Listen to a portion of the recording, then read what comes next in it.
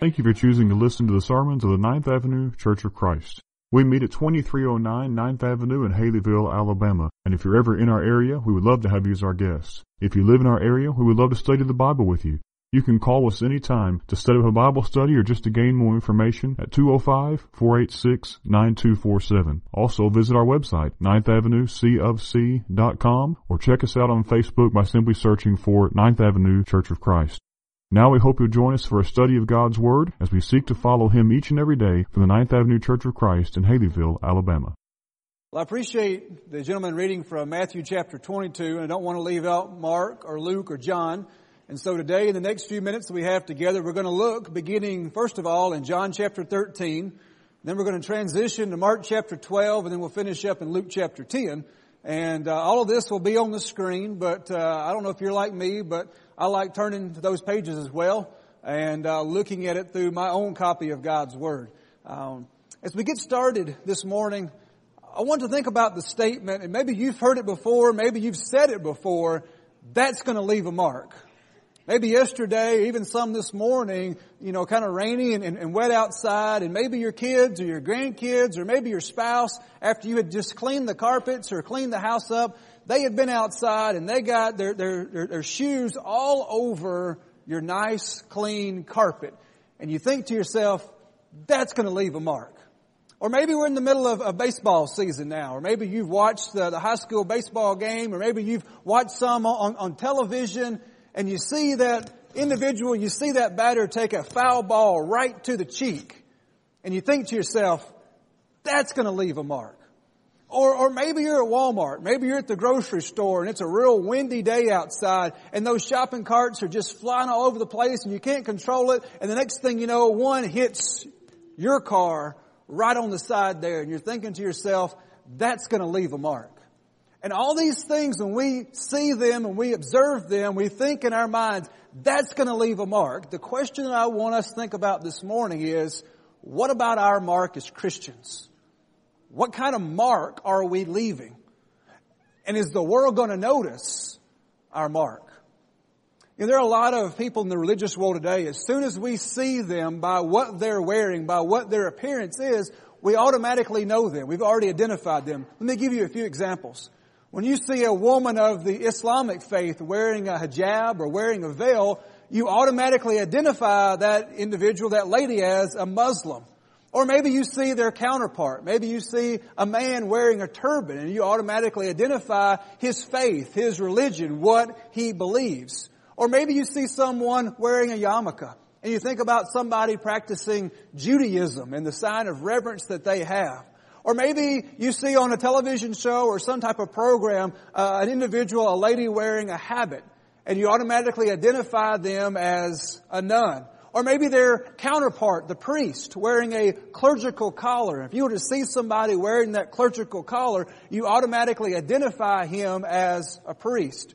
Or we may not know the name of the Pope, or we may not know anything about the Pope. But when we see someone dressed in that type of apparel, we automatically identify and think of him as the Pope. Or maybe this family, for example. When you see a family dressed very simplistically and modestly in those type of clothing, most of the time we think of them in terms of the Amish. And then one particular thing that I wasn't aware of until here recently, the Church of Latter-day Saints.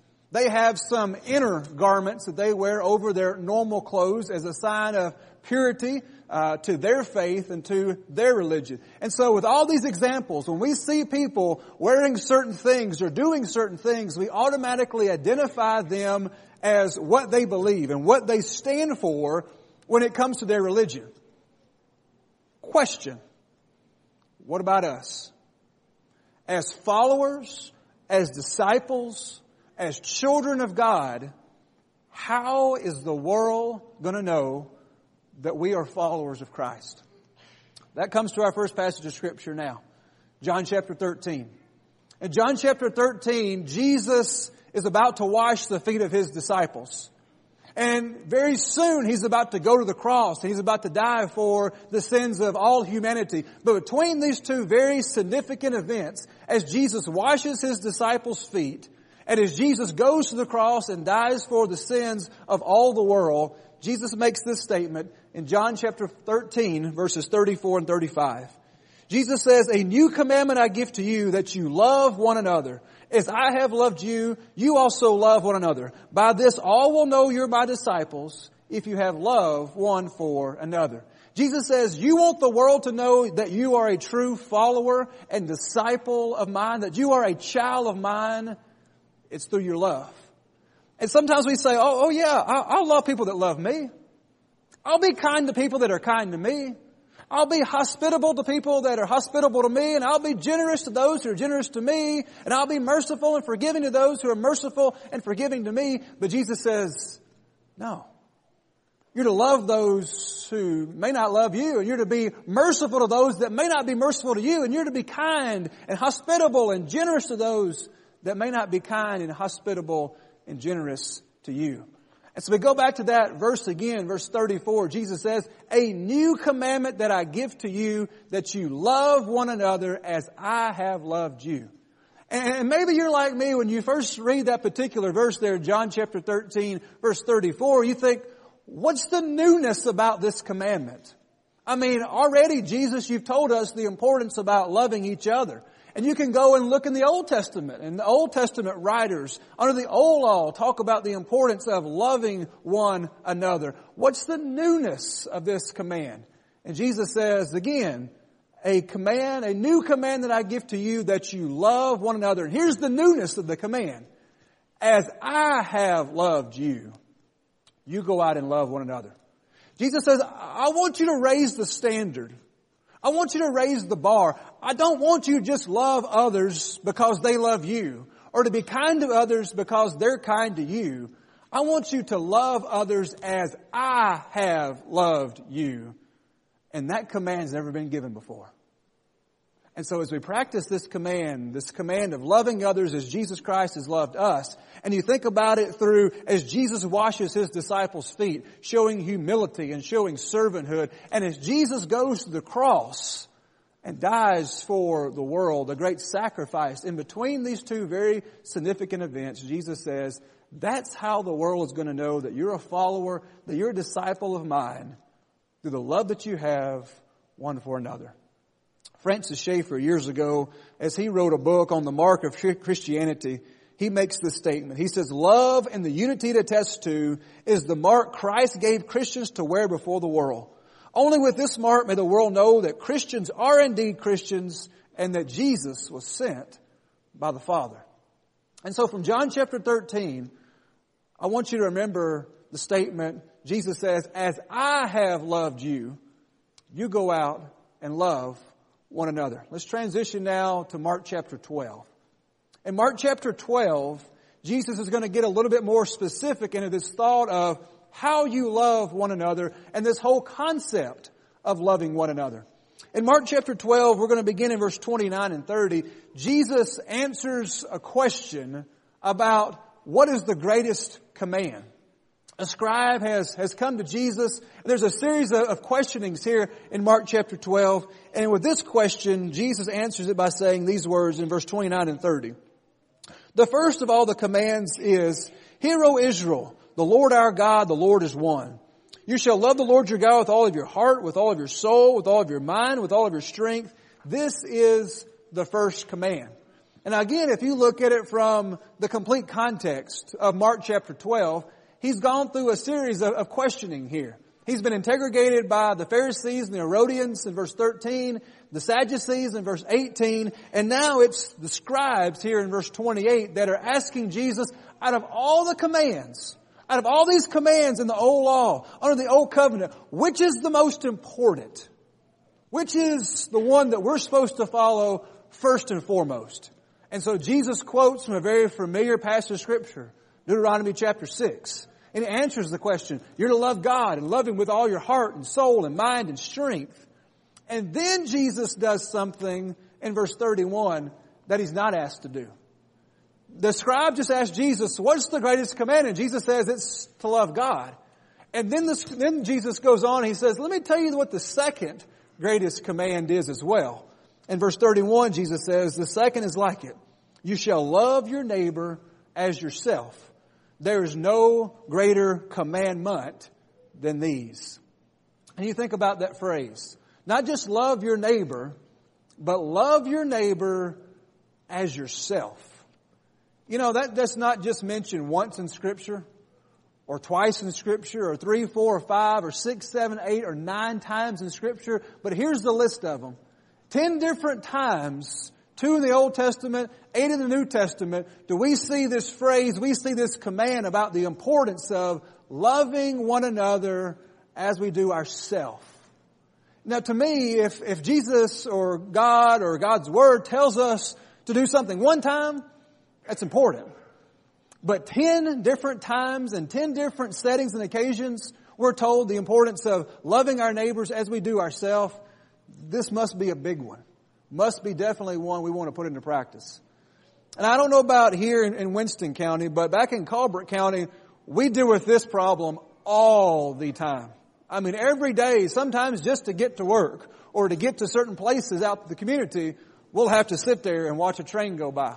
And sometimes we'll watch a train go by, then we'll watch the other train go by the other direction. And then many times here recently, as been in the paper, those trains just sit there. Not for a few minutes, sometimes for hours, and sometimes literally the entire day, it will sit there on those tracks. We can't get across to the other side. But what I've noticed about most trains, here in this area at least, it's always got 2 engines. 2 engines pulling all those cars alongside.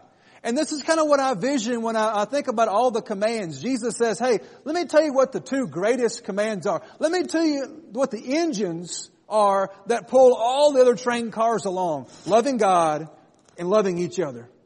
And you put those 2 engines, you put those 2 great commands together, and all the other commands are going to follow.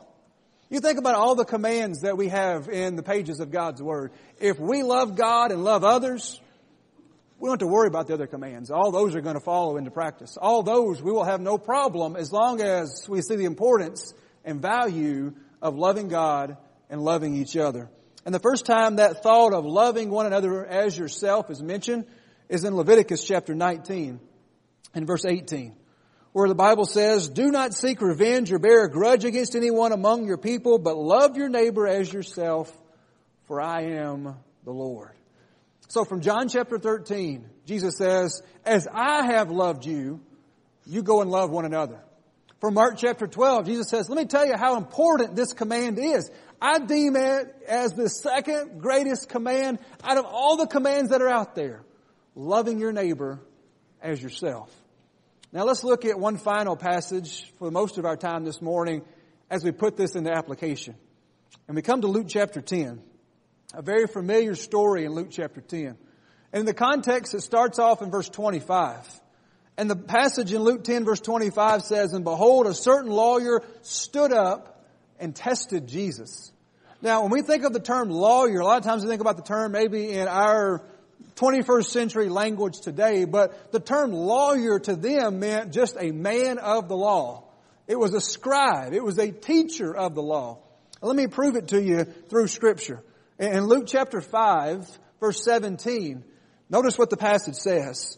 Now it happened on a certain day as Jesus was teaching that there were Pharisees and teachers of the law sitting by. And as you go down and look a few verses later in that same context, verse 21 of Luke 5, and the scribes and the Pharisees began to reason, saying. And so in verse 17, it's referred to as a teacher of the law. In verse 21, the group is referred to as scribes. And so it's a synonymous term as you think about this lawyer, this man of the law, this teacher of the law, this scribe. And what they would many times do, they would take the traditions and take the commands and kind of mesh them together in how they wanted it to form and how they wanted it to look. And so here in Luke chapter 10, this man of the law comes and he asks Jesus this question. And here's the question, verse 25. He says, Teacher, what shall I do to inherit eternal life? Everlasting life. What can I do to get it?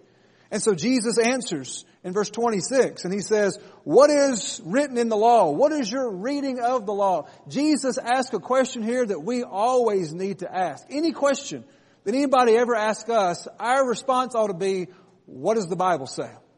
Not what does Wade say, or what do I think on this matter, or what does the government say, or what does this person say, but what does the Bible say? And that's what Jesus does here. Hey, you're a man of the law. You know the law. What does the law say? And so this lawyer answers Jesus, verse 27, and he says, you're to love the Lord your God with all of your heart, and with all of your soul, with all of your strength, with all your mind. You're to love your neighbor as yourself. Very familiar words to us here. And then in verse 28, Jesus responds, and he says in verse 28, you've answered justly, you've answered rightly, you do this and you'll live. You've answered straight up. That's the correct answer. But then the lawyer's got one more thought he wants to throw out at Jesus here, verse 29. And he says, as he's wanting to justify himself, he says, so who's my neighbor? Now think about the term neighbor for a moment. Not so much the term neighbor as we think of neighbor as the next door or in that matter, but really the term neighbor means just someone that's near or nearby you.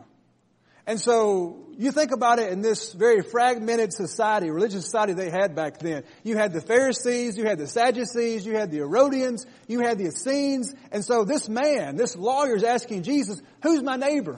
Is it this Pharisee? Is it this Sadducee? Is it this Essene? Is this Herodian? Is it this fellow lawman? Who is my neighbor? And with this question, Jesus tells this very familiar teaching and story in Luke chapter 10. And we're going to divide it up very quickly in three scenes. Scene 1, one verse. Luke chapter 10 and verse 30. Now a certain man went down from Jerusalem to Jericho. He fell among thieves who stripped him of his clothes, who wounded him, departed, leaving him half dead. Now you see here a map to kind of get an idea of the thought process of Jerusalem to Jericho. 17 miles northeast of Jerusalem was where Jericho was. About 10 miles north of the Dead Sea. But you got to think about it in terms of altitude for a moment.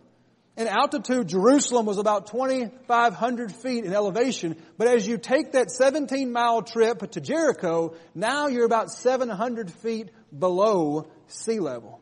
And it's not like there's many places between Jerusalem and Jericho, this 17-mile stretch to go. Here's an actual picture of what the road would have looked like and what it looks like today on the 17-mile stretch from Jerusalem to Jericho. Very barren, middle of nowhere, hills, caves. And so if you're on this road and you're all by yourself, no cell phone reception, no nothing, you're in the middle of nowhere. If anything happens, you're in trouble. And so this individual is traveling down this road is very helpless and defenseless, hoping that nothing will happen. And that's the imagery that Jesus is wanting to get to his audience as he's talking about this. In fact, this 17-mile stretch from Jerusalem to Jericho by many writers is referred to as the Red and Bloody Way. Because so many people lost their life, lost their possessions, lost their clothes as they traveled this road. Many thieves would hide in caves and would pounce by on travelers as they went and journeyed down this road. And so that's the scene that we get here from this one verse in the first scene. Scene number 2, we read 2 verses. Luke chapter 10, now verse 31 and 32. Now by chance a certain priest came down the road, and when he saw him, he passed by on the other side. Likewise a Levite, when he arrived at the place, he came and he looked and he passed by on the other side. Think about these two individuals for a moment. You got the priest, one that leads the worship there in the temple. You got the priest that would make the offerings, that would make the sacrifices for the people. He sees the problem, he sees the need, but yet he passes by on the other side. And a lot of times in our minds we're thinking, why? Why would he do that? Maybe it's apathy. Maybe he didn't care. Maybe he was afraid. Maybe he didn't want to become a victim himself on the side of the road. We have no idea why, but he makes the choice and he passes by on the other side. Likewise, a Levite, someone from the tribe of Levi would have been involved in the worship of the temple, probably just came from the worship there in Jerusalem. He sees the problem and he sees the need and he passes by on the other side as well. Now, here is an up-close pathway from Jerusalem to Jericho. A lot of times when I read this statement and they pass by on the other side, I kind of envision, or I used to envision at least, you had the priest and the Levite and they were way over here. And you got the guy that's been beaten and robbed and left for dead and has no money and has no clothes. He's way over here. But if you think about it in their terminology and what the road was like, it was no 8 lanes over here and 8 lanes over here. The priest and Levite actually had to step over the man. It was that small. It was that narrow of a road. They didn't just see the guy because he was way over there. They saw the guy. They saw the need and literally stepped over the need and the problem. Scene 2, 2 verses. Scene 3, 3 verses. Luke chapter 10, 33 through 35. But a certain Samaritan, as he journeyed, he came where he was, and when he saw him, he had compassion, and he went to him, he bandaged his wounds, pouring oil and wine, and he set him on his own animal, he brought him to an inn, he took care of him. On the next day when he departed, he took out 2 denarii, and gave him to the innkeeper, and said to him, take care of him, and whatever more you spend when I come again, I will repay you. When you think about the text here, the very first word that they would have heard in the original Greek language was the word Samaritan. And that was an eye-opening word to them. They didn't like that word Samaritan. This guy's been robbed, he's been beaten, he's been left for dead, he's been stripped of his clothes, and the priest didn't help, the Levite didn't help, the facilitator, the mediator, the ones that were the religious ones that were trying to get the people closer to God in their relationship with God, they stepped over the problem. But the Samaritan, he helped. And so as Jesus concludes this teaching here in verse 36, he says, and which of these 3 do you think was neighbor to him who fell among thieves? Notice what the lawyer didn't say. The lawyer didn't say here in verse 37, Samaritan. He didn't even use the term Samaritan. But he said, just that guy that helped the man that had fallen among thieves. And Jesus' response in verse 37 at the end, then go and do likewise. I don't know where you find yourself in this parable. Maybe you find yourself as the guy that's been robbed and beaten and left for dead on the side of the road, and you're crying out for mercy and help. Maybe honestly looking at your heart and your life, you see yourself as the priest and the Levite.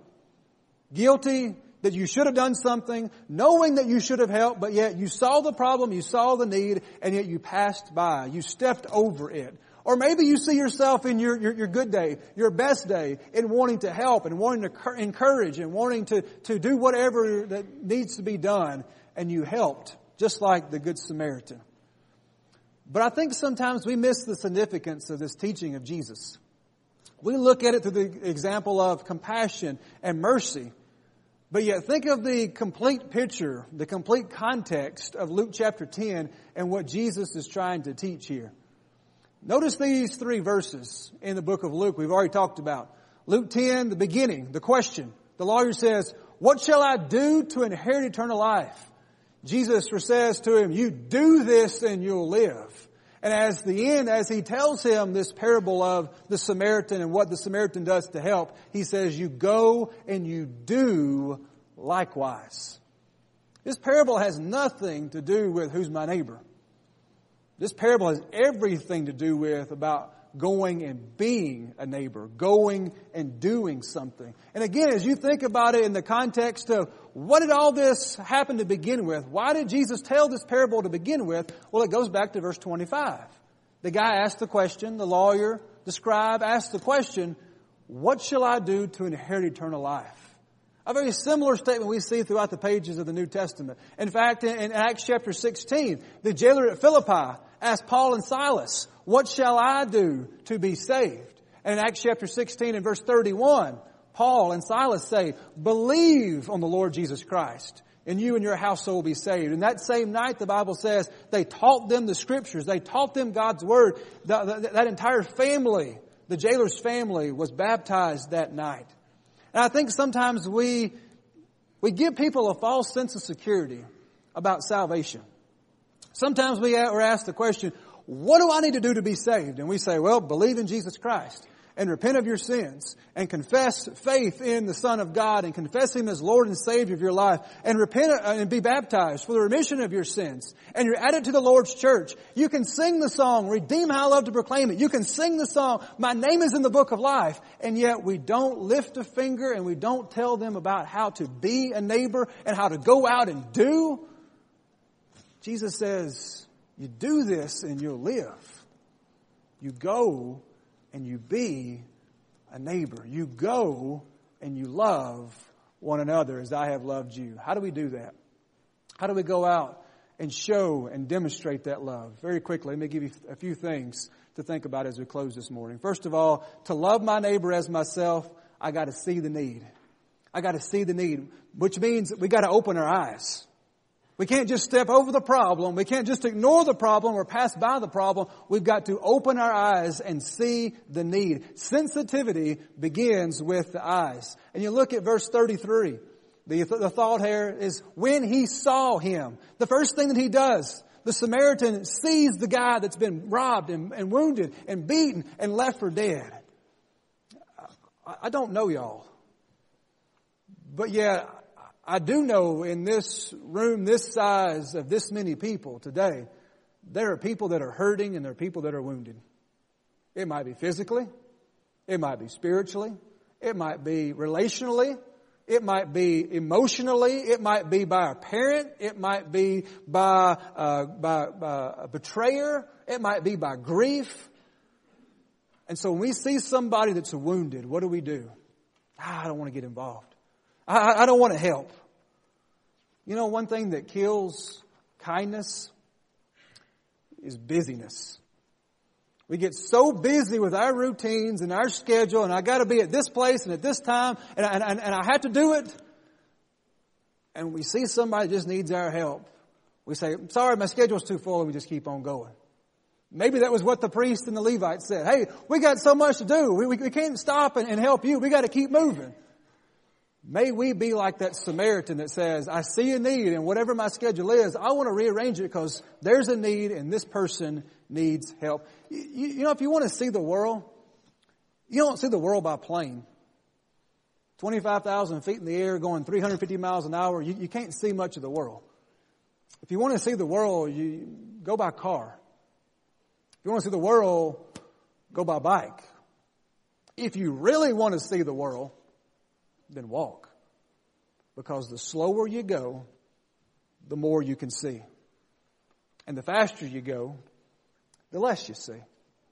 And sometimes in our hectic, busy schedules, we get going so fast, we see the need, but we say, no, I've got time, and we just keep moving on. And sometimes if we just slow down, there's needs all around us that can be met if we open our eyes. Number 2, to love our neighbor as ourselves, we got to sympathize with their pain.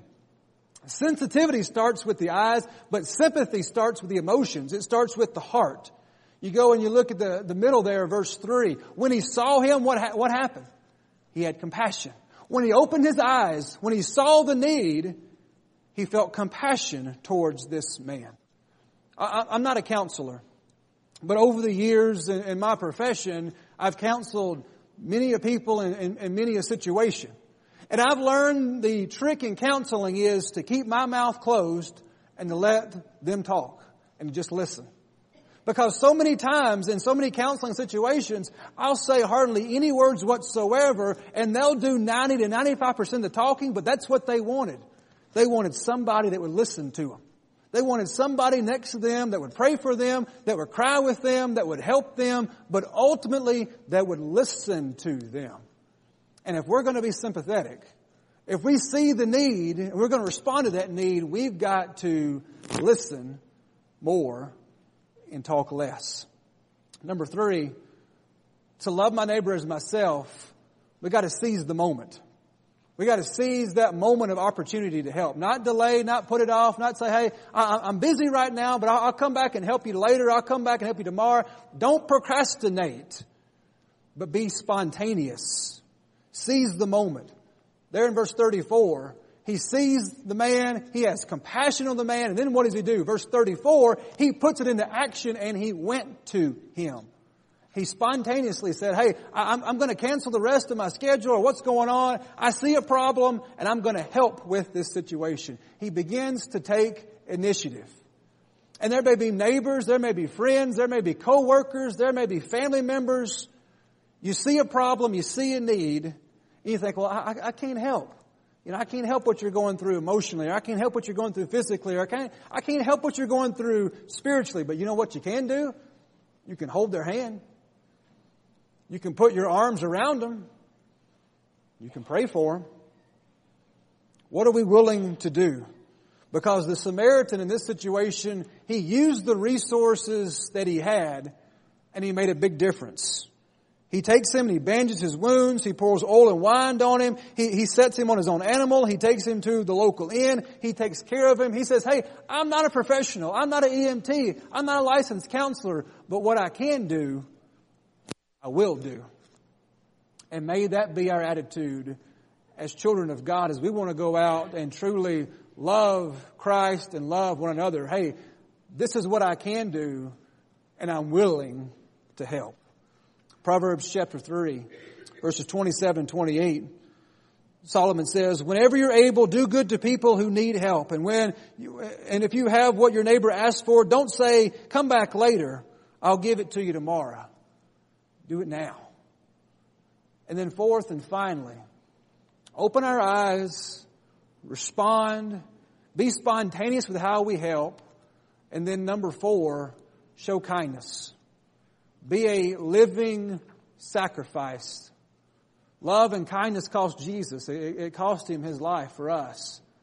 And sacrifice may require our time, our attention, our resources, our talents, our money, our schedule being messed up to a certain degree. But as you think about what true, genuine love is, Jesus tells it here in this parable. It's sensitivity.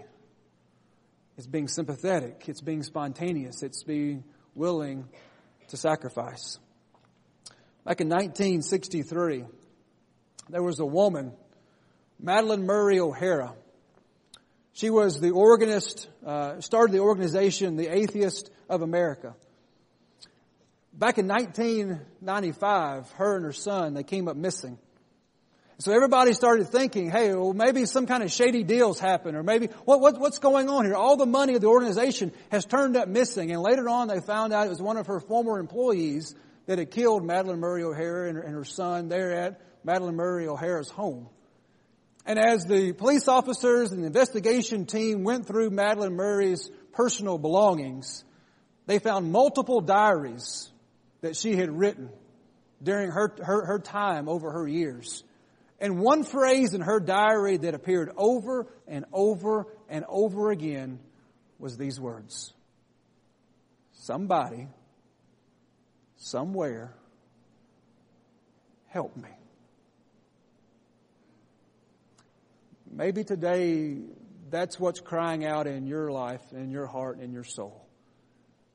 Somebody, somewhere, help me. And today, as a child of God, if you're crying that out in your life, I know these elders would be glad to pray for you and glad to help you in whatever way they can. Maybe today that you've never put Jesus Christ on in baptism and you're ready to surrender to your Lord and Savior and make Him the master of your life. We'd be honored and glad to witness that and be a part of that and to celebrate with you today in that choice and that decision. But today, as you look at your heart, 2 questions. Are you a neighbor? And is there somebody around you that you need to be a neighbor to? Is there somebody around you that's crying out those words? Somebody, somewhere, love me. The great thing about a family of God, no matter where you go, we're all in this together. But we love each other. We want what's best for each other. We're united under one cause, under one purpose. And today, as a family here at 9th Avenue, if there's something amiss in your life, there's something that we, as a family here, can help you with, then let us do it while we stand and while we sing.